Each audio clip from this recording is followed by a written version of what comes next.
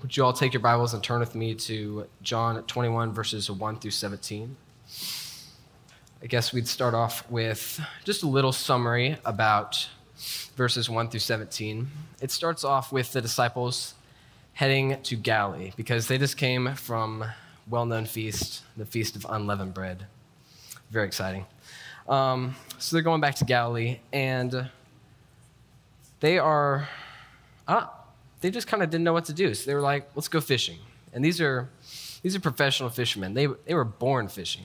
They were that good. So they all decided to go. This was Peter, John, the two sons of Zebedee, two others, and I believe there's one other. I can't remember his name.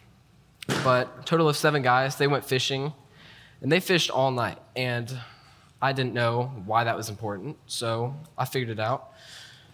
They would go fishing at night because they could then sell the fish fresh in the morning. So they're trying to make a little bit of money because you need that. So they go fishing all night, and they don't catch a single thing. Now, I don't know if any of y'all are fishers out here, but if you go fishing for at least even a few hours and you don't catch anything, you're pretty annoyed.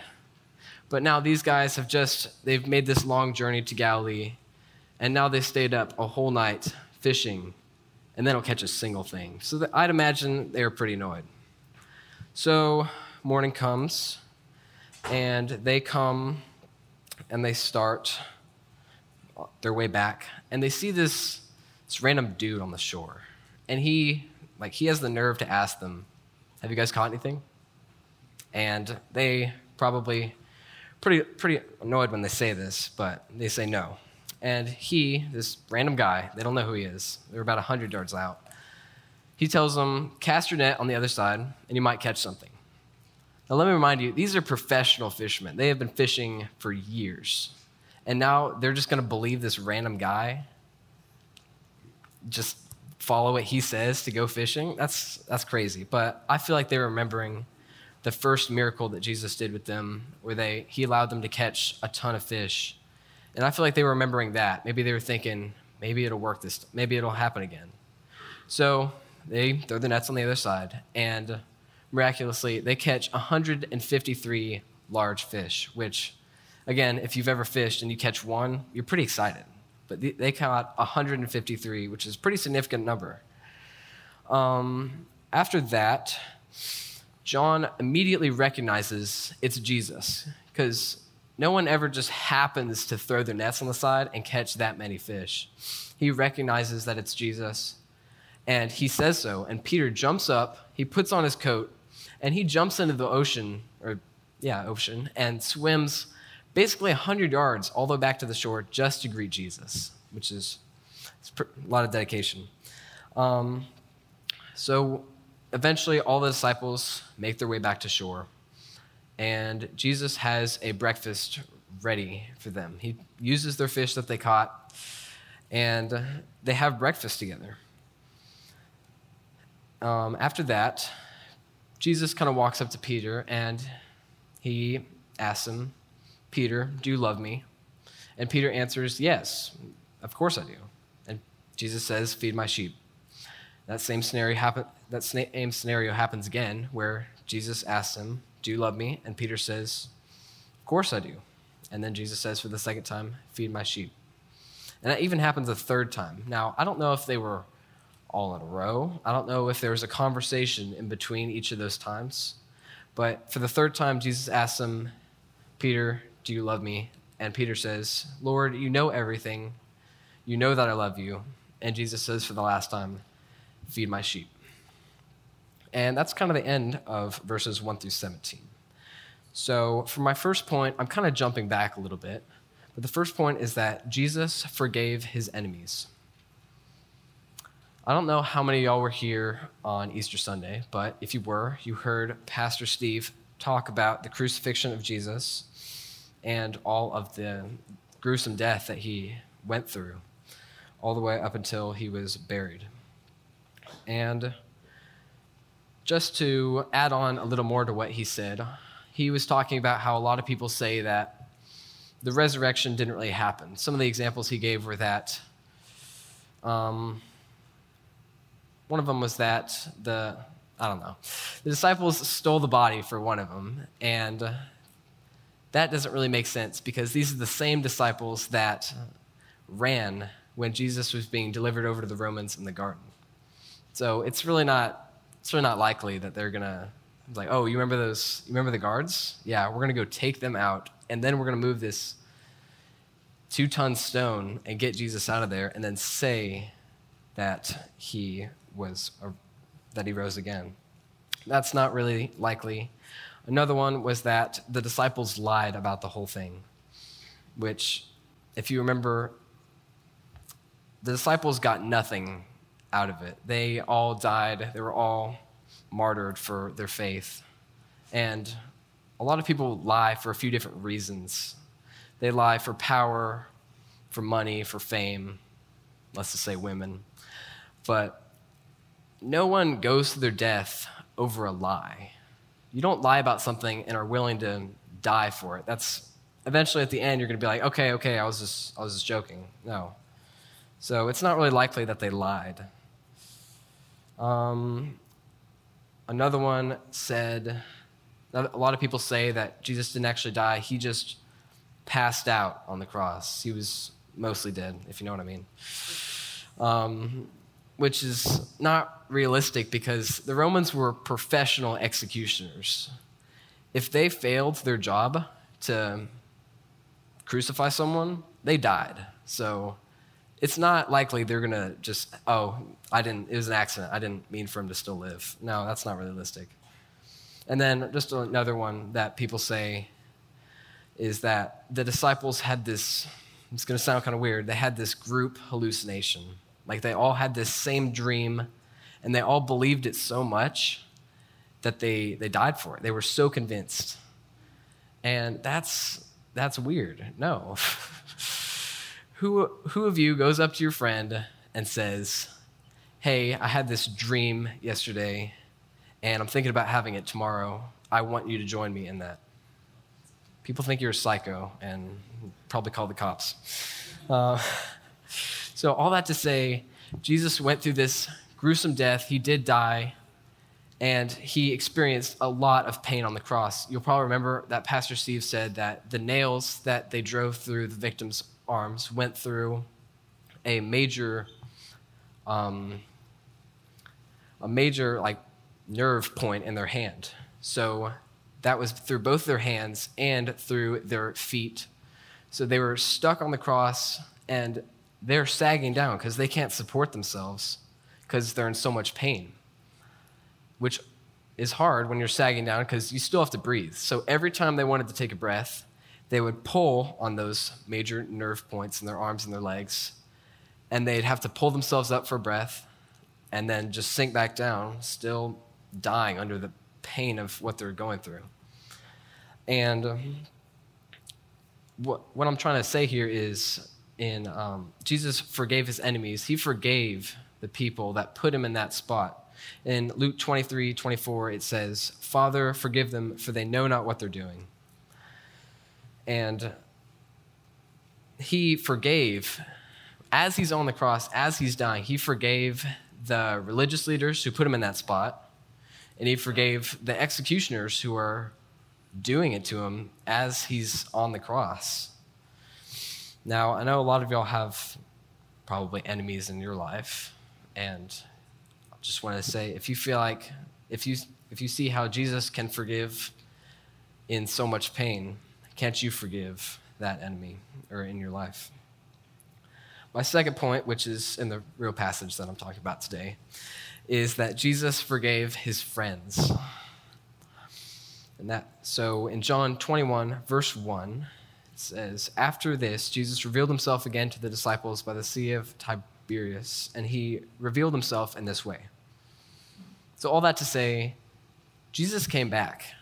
If you'll remember, the disciples ran away from him in Luke 22 and John 18, just for an example.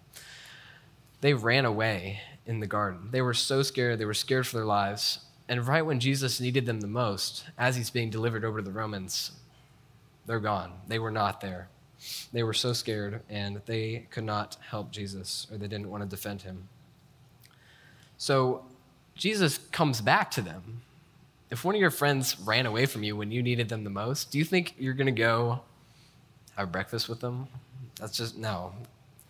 He came back and he let them experience a miracle. He didn't have to do any of that. He could have just shunned them and just kept going, found some new disciples that might have trusted him a little more. But he let them experience that miracle. And in verses 15 and 17, talks about how Jesus is talking to Peter. Now, if you'll remember, back in the Garden of Gethsemane, after that, Peter denies Jesus 3 times. He denies even knowing him, that he has no affiliation with him. He doesn't know who he is. And I'd imagine this whole time, Peter's a little nervous because this is the same guy that he denied even knowing. And now he's there and he's talking with him. So he's probably shaking a little bit.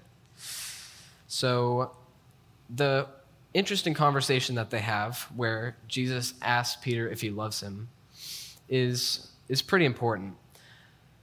Jesus says, "Peter, do you love me more than these?" Now, that can mean a few different things. It could be more than your job, more than the fish I just gave you, or more likely, more than the disciples do. Do you love me more than the disciples do?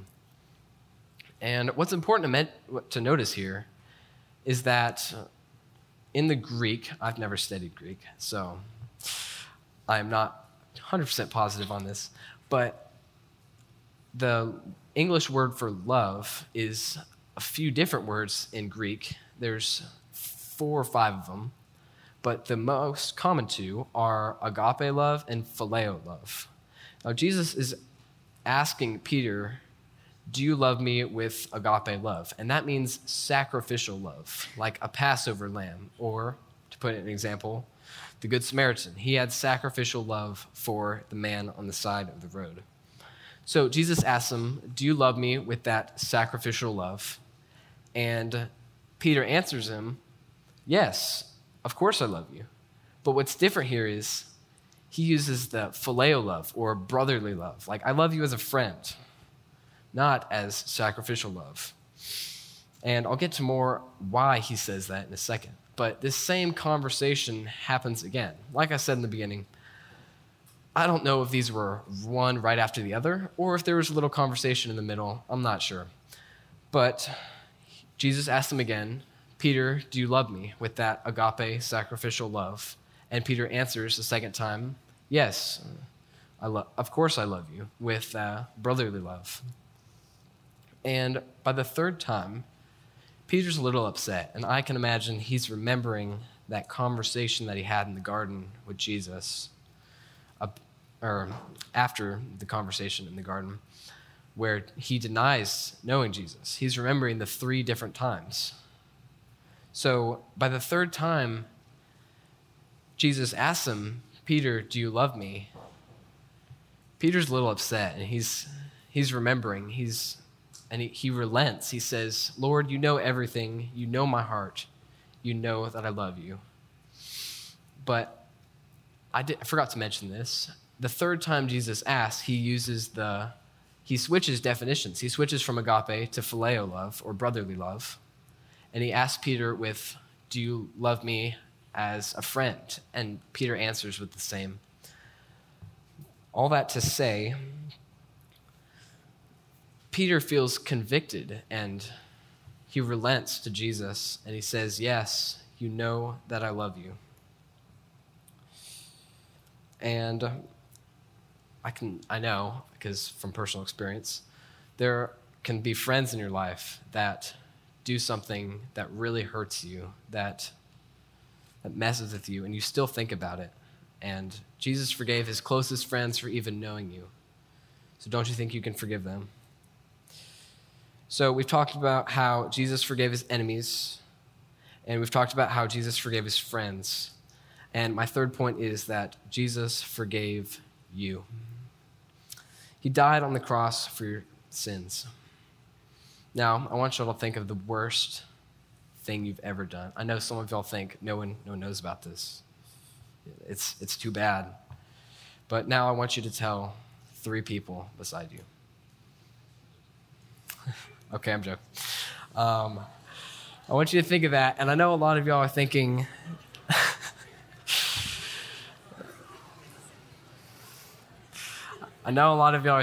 that this sin is too bad. If anyone knew this, that'd be it for me. That would be it. But I'm here to tell you tonight that Christ has forgiven it all. Nothing is too bad or too great for it to be forgiven by him. And if you think you're a pretty good person, which I'm sure a lot of you do, I know a lot of you might be thinking, I haven't done anything crazy bad. I haven't killed anybody. No Hitler. Then I'd like to tell you that everyone in here has committed, even if it's just one, which I doubt it, a moral crime against a perfect God with a perfect moral standard. So any one thing that you've done is already too much, and you need forgiveness from God. Now, I do think it's important to mention that you can't go around doing whatever you want because, hey, God will just forgive me. No, I have a quick story to illustrate this. So imagine there's this father, and he has a son, he's an average kid, nothing special about him. But this dad has a car that was passed down from his father and the father before that. That's it right there. And this car has been in the family line for a few generations. And the son is now old enough, and his father is about to die because he's old. And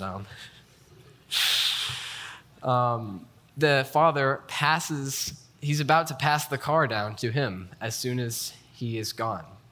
So he says, all right, I'm gonna let you try it out, but you gotta take care of it. You can't put any cheap E87 gas in there, no cheap oil. You gotta take care of this. This is a custom-made car.